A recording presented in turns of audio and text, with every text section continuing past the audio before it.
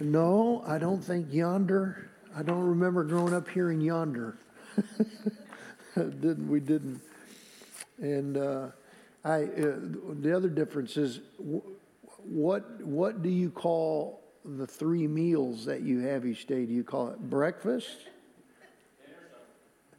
dinner, and supper? So we never used supper. It was breakfast, lunch, and dinner. So then I had to learn this. No, it's breakfast, dinner, and supper. I think there was an old song, come home, it's supper time. So if you're in the north, you'd sing, come home, it's dinner time. The shadows linger, So little difference. My background, though, it was kind of a hybrid of Southern and Northern. In the late 50s, my mother and her parents, so my grandpa, they were all from southeast Missouri, from Sikeston and Dexter and Poplar Bluff. Any of you know where that is? Those real flat land. And my grandpa farmed. My grandpa Veith, he was German, and I remember his mother, my great-grandmother, she came over to this country, settled in Bernie, Indiana, and she was 13 or 14 years old and came here from Germany. And I remember listening to my grandmother yodel. She would yodel. My dad would play the guitar, and she would yodel, so I have some memories of that. But my mom's side moved from the South to Flint, Michigan, where I grew up, and he moved up there. He was farming, and he also had a little country store. And I remember people telling me that, well, the reason that your grandpa wasn't really able to make it is because when he had that country store, he would always let people come in there and put things on their tab. And so there was a lot of poor people going through some hard times, and my grandpa would never turn them away, letting them have food, and he just got where he couldn't run his business. So he moved to Michigan and worked for General Motors, worked in a metal fabrication plant there. And then on my dad's side, he grew up south of Nashville in an area called Tullahoma, Tennessee. Any of you ever hear Tullahoma? It's the walking horse capital of the U.S., and that was around Shelbyville, Coffee County, near Lynchburg. I had several uncles work for the Jack Daniels distillery in Lynchburg. Actually had one uncle, my Uncle Bud, he worked there, but he swore he wasn't a drinker, which I don't believe. But he said he wasn't a drinker, but he was an official whiskey taster. And so I said, what do you, he would, they really, Jack Daniels, they still have them. They have men that they literally, I don't know how they train them or whatever, but he was a whiskey taster. Now, he did other things, but I guess when these vats or batches would come up, and after they had set so long in those wooden barrels, he would taste whiskey. So, but my dad, he grew up there. He was one of 14 kids. And when he was 16, he quit high school and moved to Flint, Michigan as well, and worked for General Motors. He did that for a year. And then when he was 17, my grandmother was killed. She was walking to church. They went, and it was in the country, and my dad still had some siblings at home. And they were walking to church on a Sunday morning in an old dirt country road, and a man came over the hill in an old Ford, and he was intoxicated, and he hit my grandmother and killed her in front of all those little kids. And so my grandpa was having a hard time. So my dad left Flint when he was 17, went back south to Tullahoma, and was going to farm, which is really what he wanted to do, farm with his dad. And his dad had an agreement with him. He couldn't pay him. He said, but if you farm with me for a year, at the end of the year, when crops and things come in, then I'll pay you. And at the end of the year, if my dad worked there, he just said my grandpa wasn't in a position to pay him, and he just couldn't continue to do that. So then he went back to Michigan and then stayed there and worked for General Motors. So most of the people that I grew up with were Southerners, people from West Virginia, Arkansas, Tennessee, Missouri, some from Kentucky, and then they all moved to the north during this kind of industrialization time and to get jobs. And none of them really liked working in those factories. And those factories back then were much different than the factories like where this Toyota plant is here. They were not like these plants. And I worked in one of them for several months when I got out of high school before the first oil embargo. Any of you remember the first oil embargo hit in 1979 and that's when the auto industry really began to change and things. So most of the kids that I grew up with and played with were all people from the South, Southerners, and all those kids who played. We also had people that moved, came there from Greece. And so my best friend growing up was Gus Cosmonopoulos. Does that sound Greek? So me and Gus grew up as little boys, and we went all the way through high school together. And there were people that moved there from Mexico. We had people in our neighborhood, Chicho Pacheco and Danny Pacheco. They were from Mexico.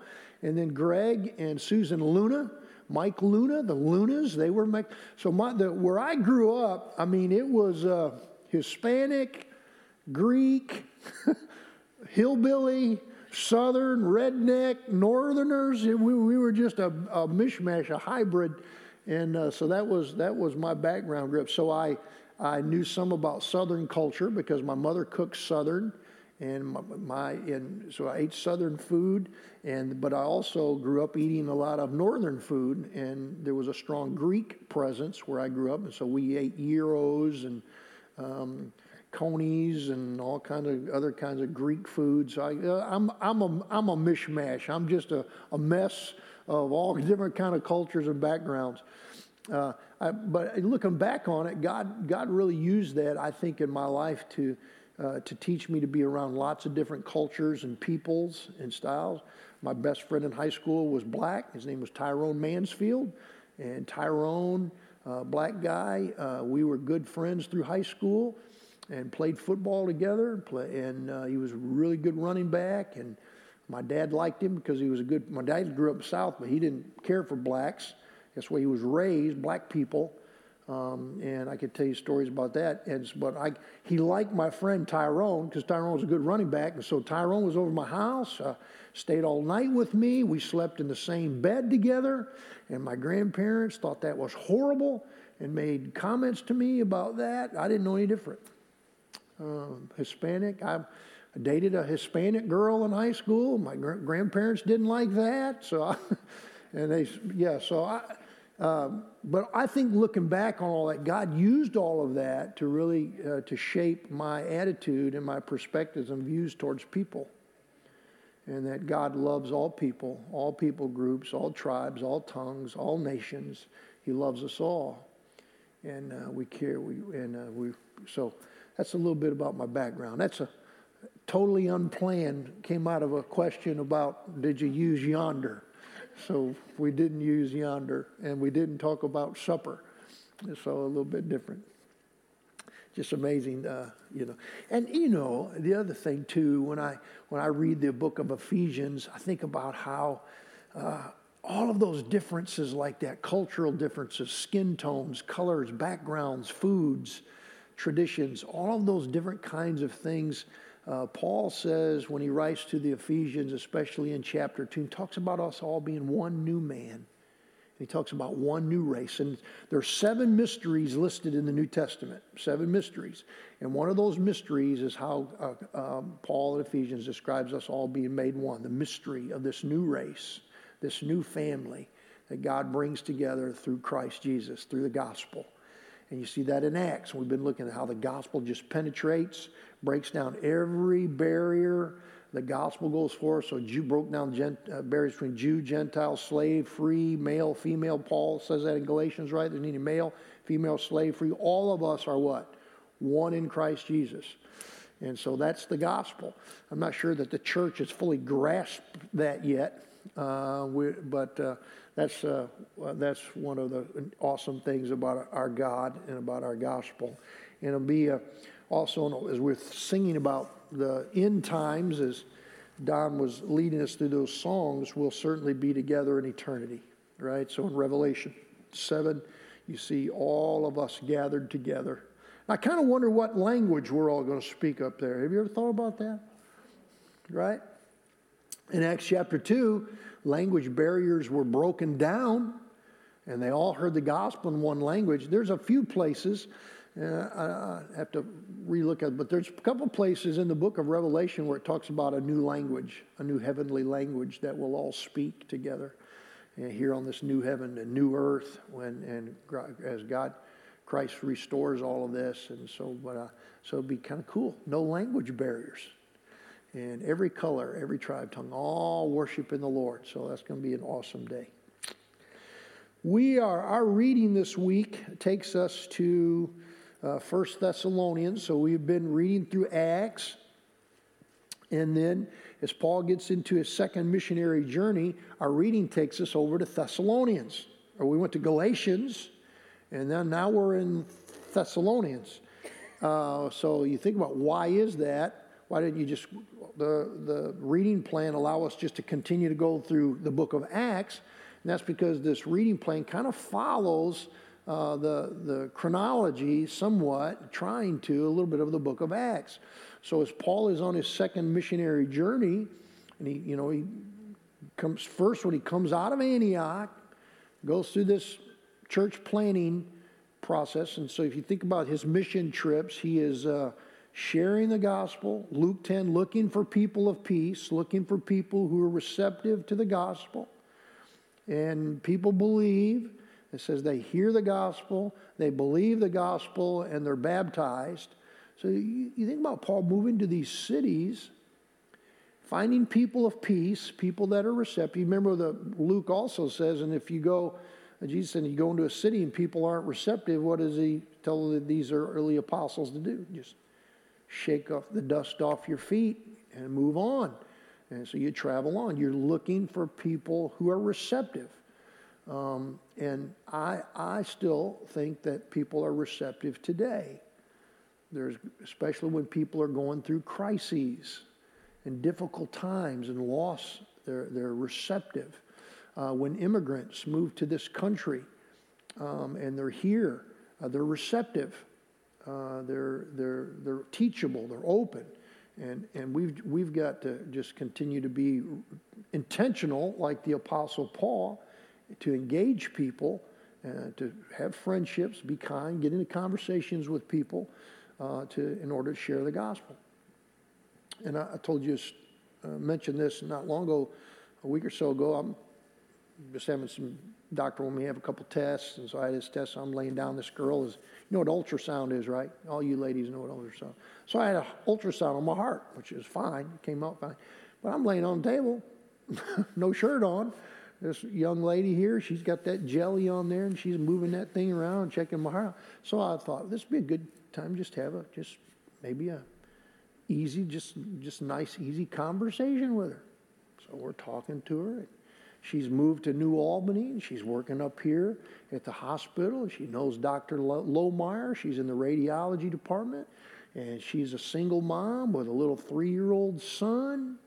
And I just, hey, well, tell me about you, and are you from here? And no, where are you from? So she's talking. We're having this kind of, and I'm listening to her, and so led to an opportunity to say, hey, are you raising your little boy in church anywhere?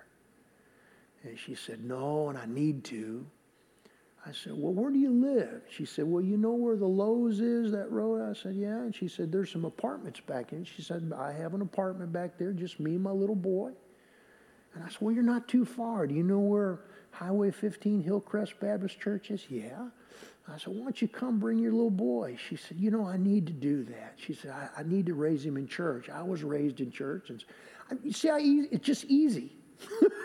It's easy to get into conversations with people where you don't have to pound on them with a Bible or, you just talk to them and then trust and see what the Lord. And sometimes if they don't want to talk, what do? You can tell they don't want to talk. So if they don't talk, I leave them alone. Kind of in my mind, shake the dust off my feet. They're not receptive. And if they're not receptive, that means the Holy Spirit's got some more work to do in them to make them receptive. And if they're not receptive, I'm not the Holy Spirit. I can't convict them of sin, righteousness, and judgment. So just leave them alone. Then try to be friendly to them. So I'm just saying, engaging people. People are receptive. There are people of peace. So we're in 1st and 2nd Thessalonians. So Paul sets out on the second journey, just kind of review, and then we'll look at this. And he goes back on the second journey when he and Silas leave Antioch. Their strategy is, let's go back and revisit all of the previous churches that we had been to. That sound like a good strategy? Let's go back and check on them, strengthen them, encourage them, see how their faith is holding. Paul many times talks about he's concerned that their faith is in vain, that they're not staying with it. How many of you know people who they'll believe, but they're kind of like some of those soil that Jesus describes in Matthew 13. Some spring up for a little while, and they seem like they've got it, and then they kind of wither and fall off. So Paul's concerned about these people. He goes back. Let's go back and revisit them, checking on them. So they leave Antioch. They travel north.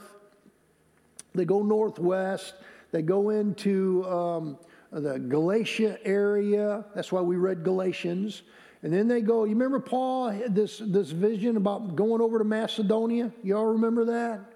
And so what is it? He eventually makes it over to Macedonia, and he's ministering over there. So this is new territory that he gets to. And so while he is in that area, he hits some different cities, and one of those cities is Thessalonica. And so he's in Thessalonica, in Thessalonica, and he has some success. He preaches the gospel. Many believe, and one of his strategies when these areas, he would always go into Jewish synagogues. So when the Jews left Jerusalem and they had to leave the temple, they had no worship place. And so synagogues began to develop.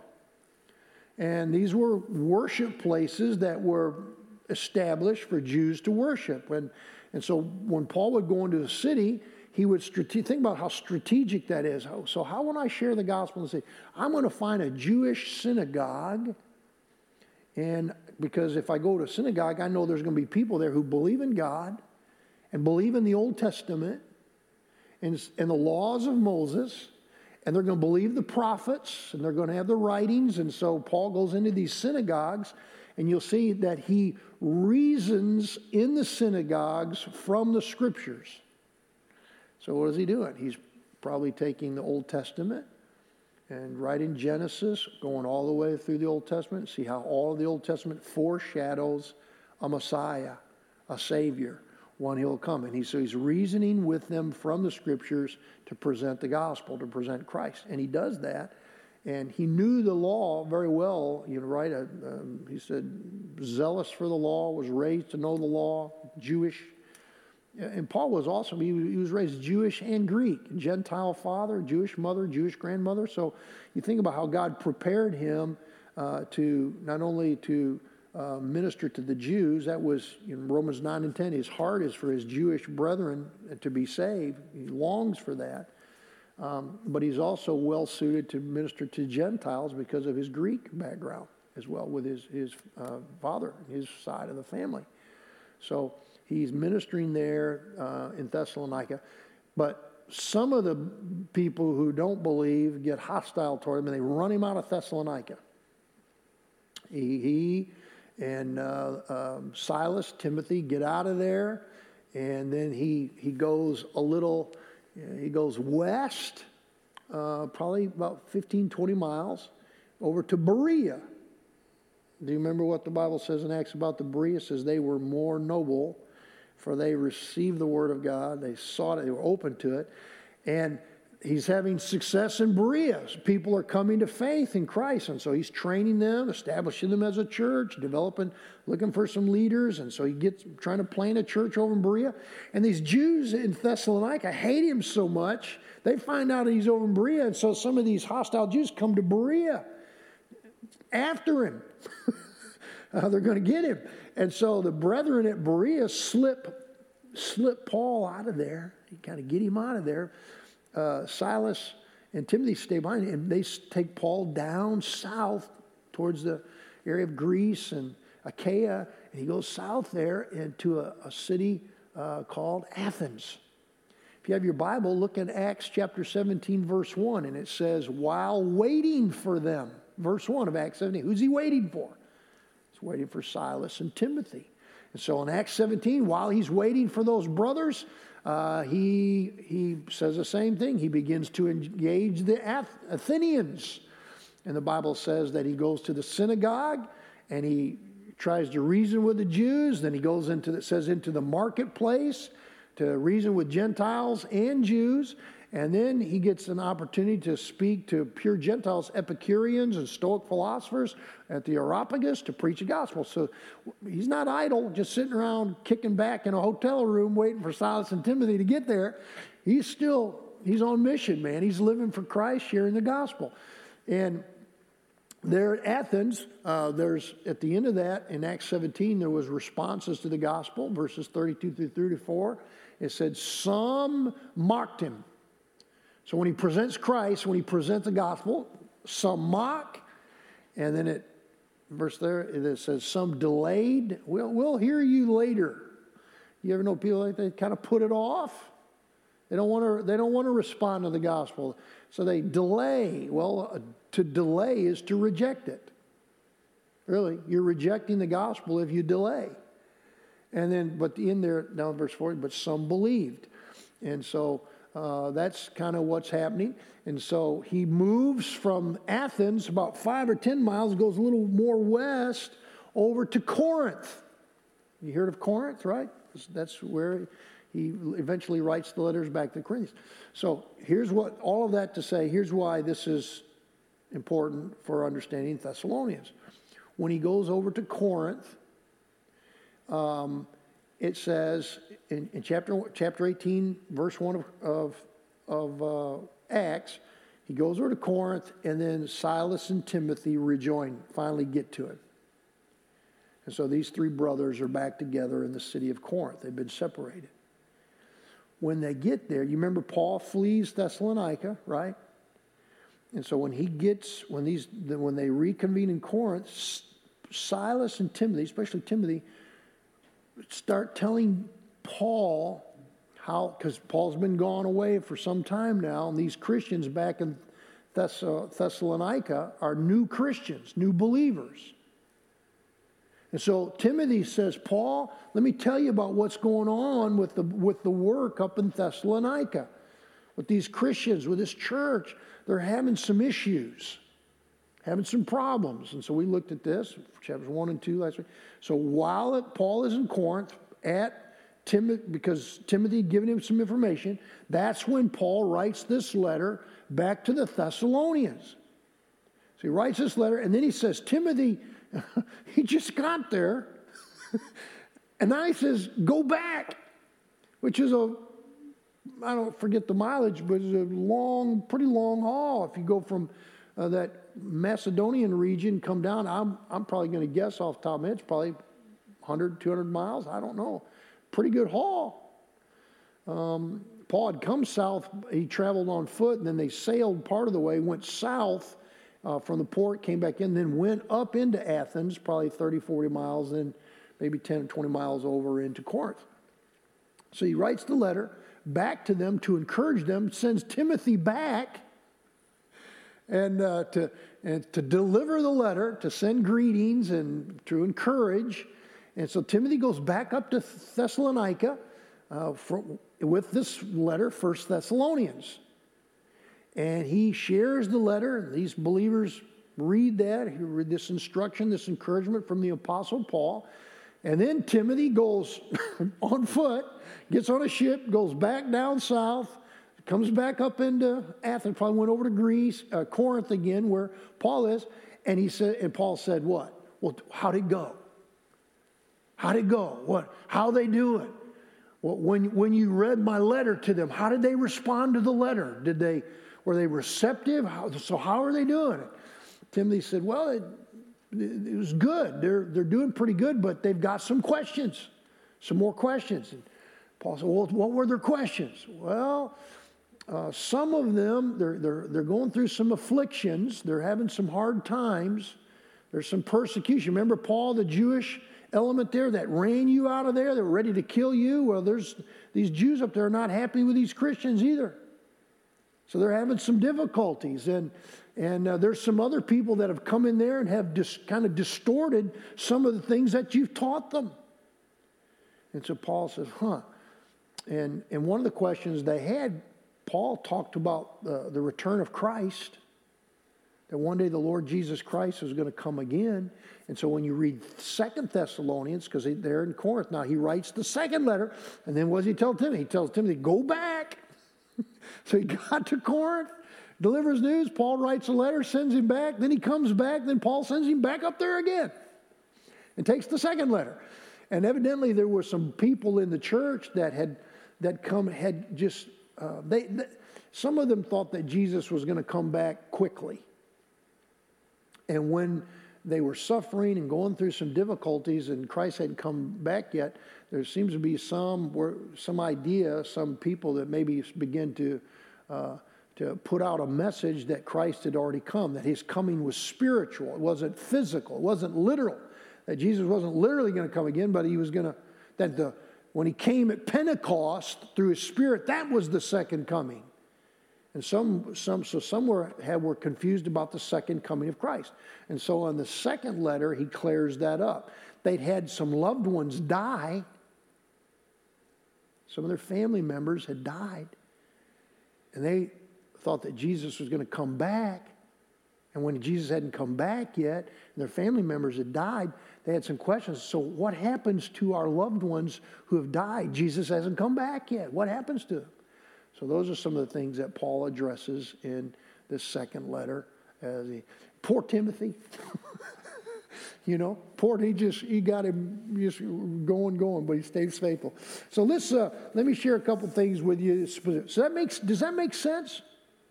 It makes perfect sense, really, if you really think about what's going on and why these letters were written. And so we saw from 1 Thessalonians that Paul commends their love, commends their faith, their peace. In 1 Thessalonians 2 is one of my favorite chapters in 1 Thessalonians, because there Paul writes this letter and he refers to himself as a nursing mother. What kind of image do you get when you think about a mother nursing a little baby girl, a little baby boy? Holding that little baby close, warmth. That's pretty intimate, right? A mother nursing a child.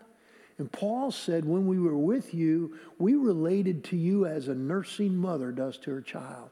Doesn't that sound very pastoral and very warm? We served among you like a nursing mother. And then down in chapter 2, verse 11, he said, and we related to you as a father. As a father relates to his family. And so moms and dads together relate to their kids. So he said, and Paul uses this parenting imagery for leadership. That good leaders function. Some of you teach Sunday school classes, and those of you who lead, you want your leadership to be warm, to be personal, to be caring. Sometimes you have to kind of function as a dad, where you got to remind people, okay, now these are the guidelines, these are the rules, right? As a dad, and you occasionally might have to even enforce. This is how we got to take a stand and say this is how things are going to be. So that's good leader. Just some good leadership lessons there. Very warm. They're suffering, going through some difficulty. And Paul mentions in the first letter that they're waiting for the return of Christ. You see that in chapter 1, verse 10, but you also see that in chapter 2, verse 19. He wants them to be ready for Christ's return. And he said, so you want to be living a kind of lifestyle so that when the Lord returns, you're ready. Because we'll also see in 2 Thessalonians where he says the return of Christ will be like a thief in the night. Right? There'll be, what do you think about night? At nighttime people sleep, and a thief in the night comes in when you're not prepared, when you least expect it. Jesus said that the Lord Jesus will come again. And he said for those who don't know Christ, the return of Christ, for those who are not saved, don't know the Lord, don't know God, he said the return of Christ will be like a mother who suddenly has birth pangs, goes into labor, goes into travail. So it'll be a painful time for those who don't know Christ, who have delayed making any kind of profession of faith. And to be totally honest with you, when I think about the second coming of Jesus Christ, and I do think that it could happen anytime. I really do. I have mixed feelings about it. There's a part of me that thinks that will be an exciting, awesome day. Think about it. When Christ comes again, splits the eastern sky, the dead in Christ will rise. 1 Thessalonians 4, that was Paul, what Don was mentioning to us, right? And think about the return of Christ and how awesome that is going to be. He sets up this new millennial reign and then sets up a new heaven and new earth and restores things without sin. I mean, that's going to be amazing. But there's another side of me that hopes he doesn't come back yet, because I think about the nations who are lost, and I think about some family members that I have concerns for spiritually. And so for me, when I think about the end of this day, the end of this dispensation and age and the return of Christ, it conjures up a lot of mixed emotions, a lot of different ideas for me. So any of you relate to that? Think about that? So, by the way, I'd mention, this week's reading is 1 Thessalonians, starting in chapter 3.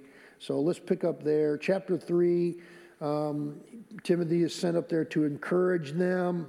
Paul is concerned about their faith. Look at 1 Thessalonians chapter 3, verse 5. 1 Thessalonians chapter 3, verse 5. He's concerned about their faith. For this reason, when I could no longer endure it, I sent to know your faith. Concerned about their faith, lest by some means the tempter had tempted you and our labor might be in vain. So temptation, cares of this world, pressures of life, spiritual opposition, love of the world, love of the flesh, all these temptations that we face, it goes back to, I think about the way people respond to the word, which is the purpose of the parable of the sower and the seed. Some of it falls on pathway ground, some on stony ground, some on thorny ground, some on good soil.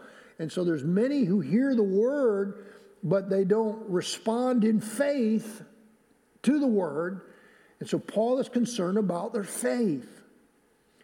Those of you in Sunday school classes, we as a church, I certainly do as a pastor, I care about people's faith. Because one of the things that I know is all of us are going to go through trials. All of us are going to go through difficulties, job losses, sickness, disease, death. We're going to go through all kinds of things. And I've said this before, that one of the things I've realized as I get older is life can be hard, all kinds of trials and difficulties. And every person that I know is trying to figure out how to cope.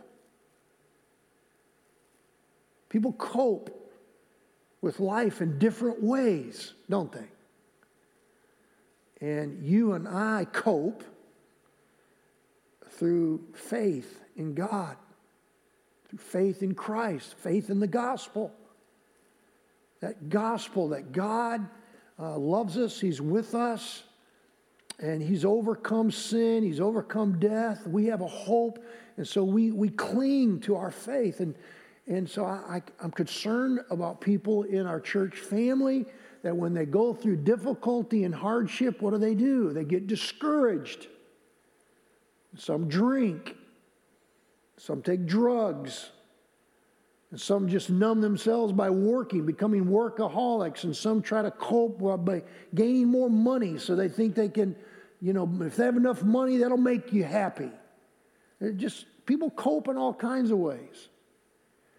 But you and I, as followers of Christ, know the only real way to cope is to have peace with God and to have faith in Him. And so Paul is concerned about their faith. And you see that in chapter 3, verse 5. One of the themes of the book of Thessalonians is he uses that phrase over and over again. Your faith, your faith, your faith. Chapter 1, verse 3, he says, remembering without ceasing your work of faith. See it? Your faith. Chapter 1, verse 8.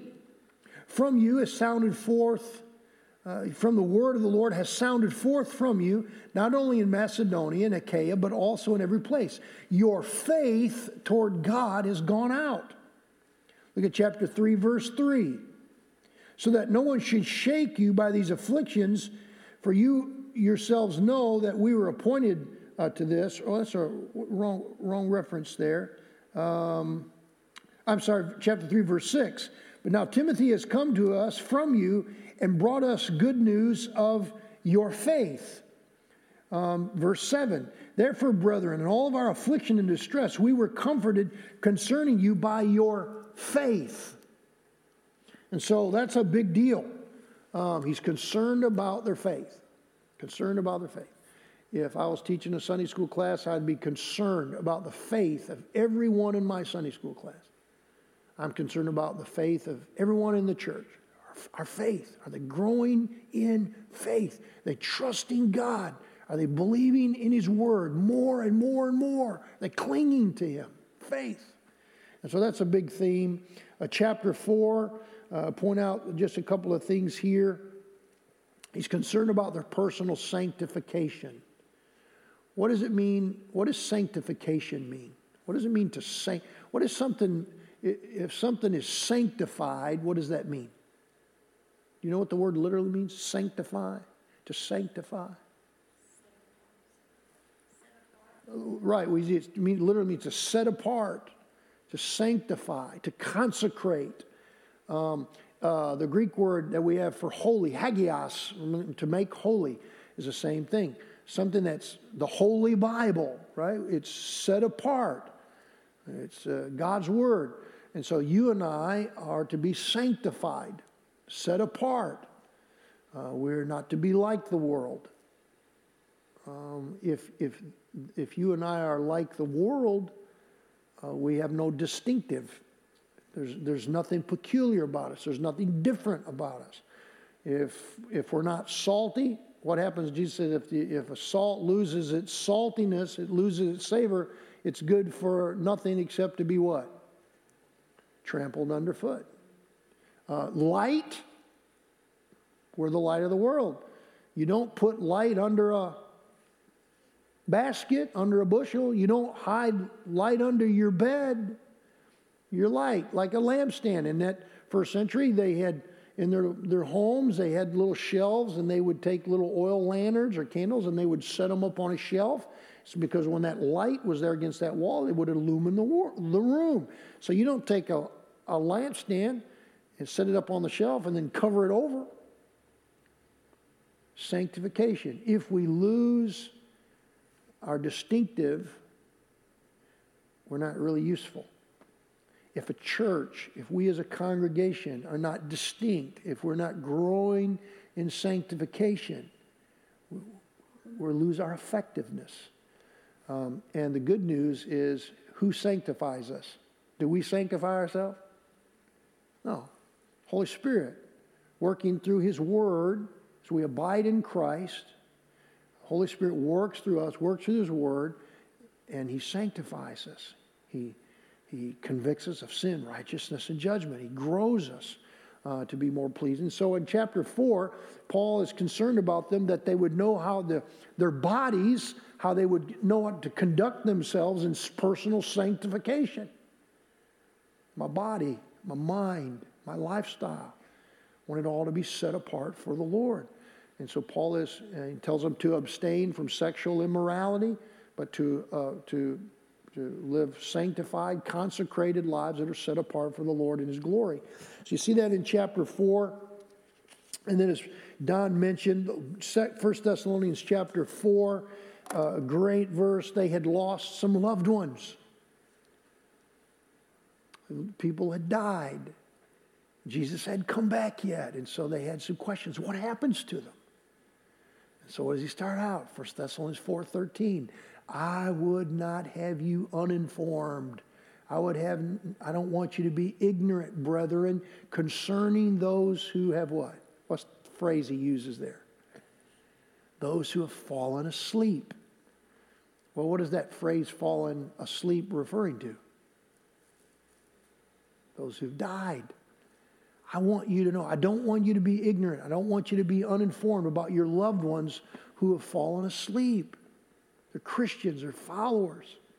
And he goes on, for if we believe, shares the gospel, and Christ he rose again, that Christ also will come again, the trumpet of God, the voice of an archangel. And when he comes, you don't want to be anywhere near a cemetery. Right? Why? Because the ground is going to be crazy. The dead in Christ are going to be raised. Those who have died at sea are going to be raised. All of those dead in Christ are going to be raised. And as Christ comes back, the spirit of that person. So James defines death. He says it's not a scientific definition. Science says death is measured by heart activity, brain activity, and lung activity. Are they breathing? Is their heart pumping? Is there any brain activity? So James has not given us a medical, scientific definition of death, but James defined it as a separation where the spirit separates from the body. And the spirit goes on to be with the Lord, and the body goes back to the earth. Spiritual, kind of his definition of death, a separation. But when Christ comes back, he says the spirit of those who have departed in the present. Remember Paul in Philippians 1, better to be absent from the body, present with the Lord. Right? So there's a spiritual separation. So when Christ comes again, our spirit is going to come back and is going to be reunited with our body.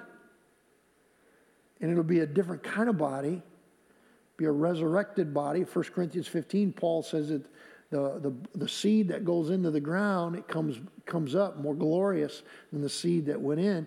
And so he's talking about our resurrection, our bodies. Our new raised bodies are going to be glorious. And they're going to be different too. Because I think about the Jesus resurrected body, he still had there was a physical component to it. The disciples could still touch him. Remember in the garden, one instance, Mary, when she sees Jesus and recognizes that he's raised from that, she touches his feet. Another instance, he says, don't touch me yet. Not yet, but there was a physical component to that. The disciples in the upper could touch him.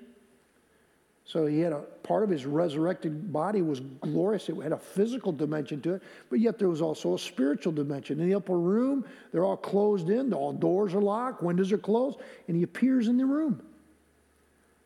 And then he disappears. So there's physical dimension to our resurrected body, but it's also there's some kind of dimension where we're no longer limited to some physical laws and realities. So it's going to be a glorious body. And so 1 Thessalonians 4:13, this is our hope. He says, so do not grieve as those who have no hope. And by the way, I've heard people say this, and it's wrong when they say it. We still grieve as Christians. So when you lose a loved one, or when you go through something really, there's a grieving process, isn't there?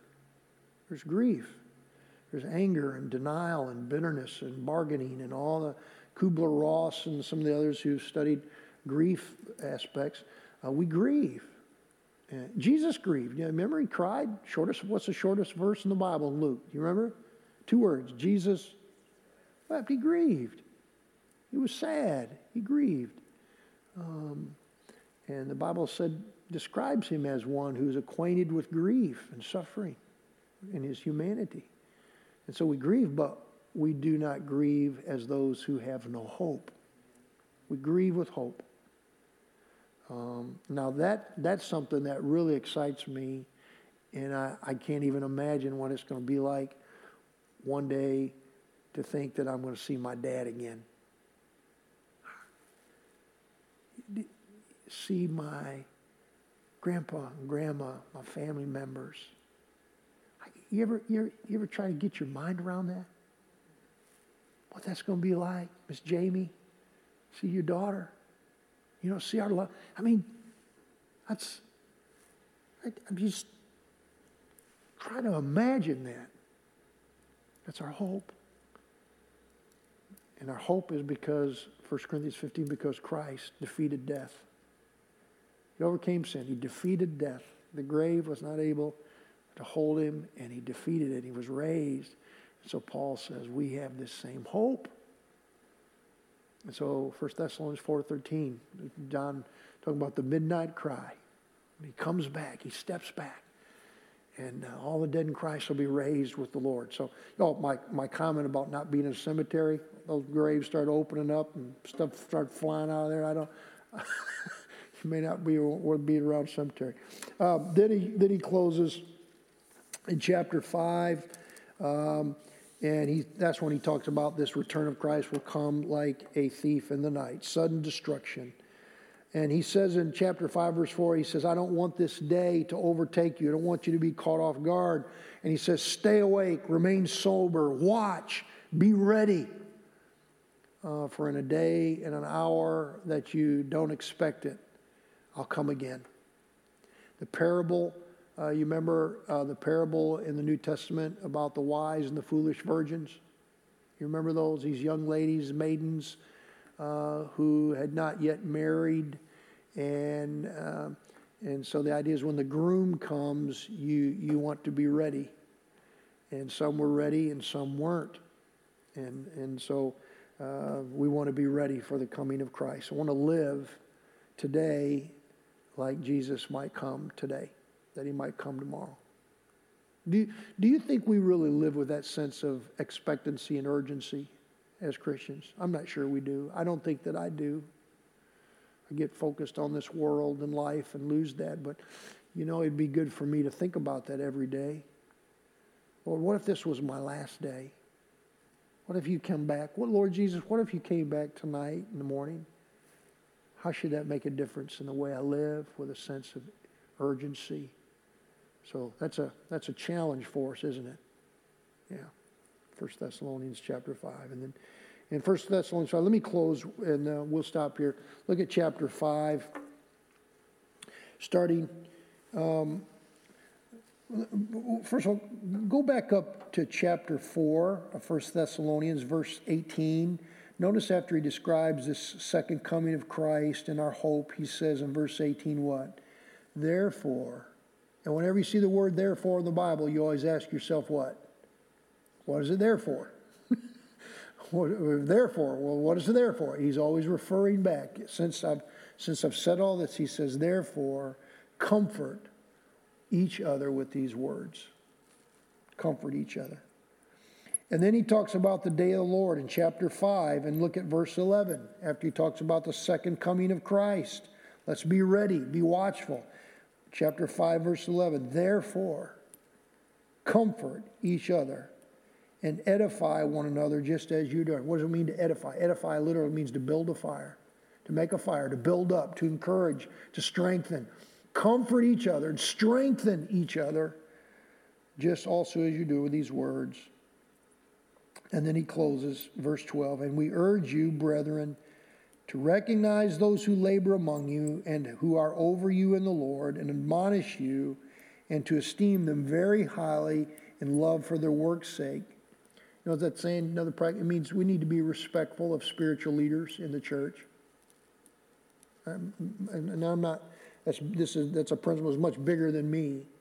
But those who are over us in the Lord, they're leaders and who are responsible, who are going to give an account for their spiritual leadership. So he says to be respectful of them, esteem them very highly. Verse 14, we exhort you, brethren, and he says 4 things here to us, all of us as Christians. Warn those who are unruly. Comfort those who are faint-hearted. Uphold the weak and be patient with everyone. Warn those who are unruly. I shared this with staff today. That word unruly is a military term that describes soldiers who marched, right? They stayed in step. They're marching. And so those who are unruly are those who are out of step. They're not in step with the beat. They're not in step with the cadence. You know any believers like that? You just say, I'm going to march to the beat of my own drum. He says what? Warn those who are out of step, who are unruly. And then just some great things here. Comfort the faint-hearted. You know, believers who are having a hard time, comfort them, encourage them. Uphold the weak. Be patient with all. Verse 15, make sure that you don't render evil for evil. Any of you ever get mad at someone and think, boy, I'd like to get back at them?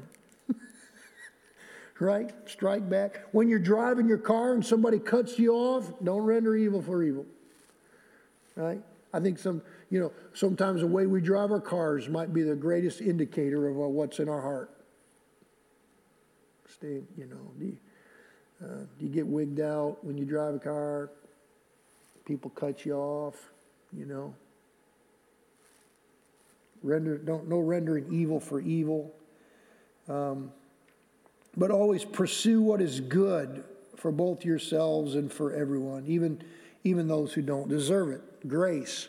And then look at these, bunch of short admonitions. Rejoice always. Pray without ceasing. In everything, give thanks. It doesn't say to give thanks for everything, but give thanks in everything.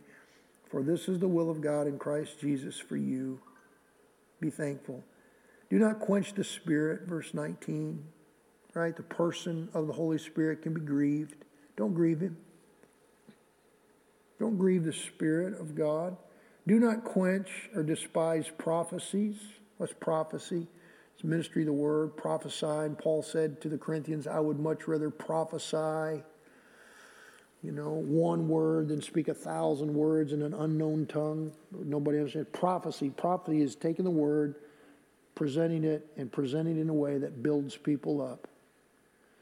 We need so prophesying, test all things, hold fast to what is good. Hold fast to what is good and abstain from every form of evil. And then he closes with a benediction.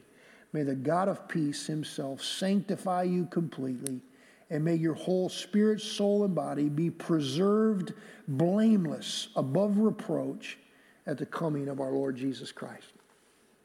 Great letter. And we'll look at 2 Thessalonians 2, because there's some eschatology starting there in chapter 2 about before Christ comes, because some of them had thought that Jesus had already come. Maybe they'd missed it, or his coming was just a spiritual, wasn't a real physical, literal coming. And so they had some confusion about that. And so he said, no. I want you to sure the day of the Lord has not come yet, because before he comes, there's going to be two things that comes. First of all, humanity is going to become more and more rebellious, more rebellious towards God. And he said there's going to be an Antichrist who comes. And so we'll pick up there and talk about that next Tuesday.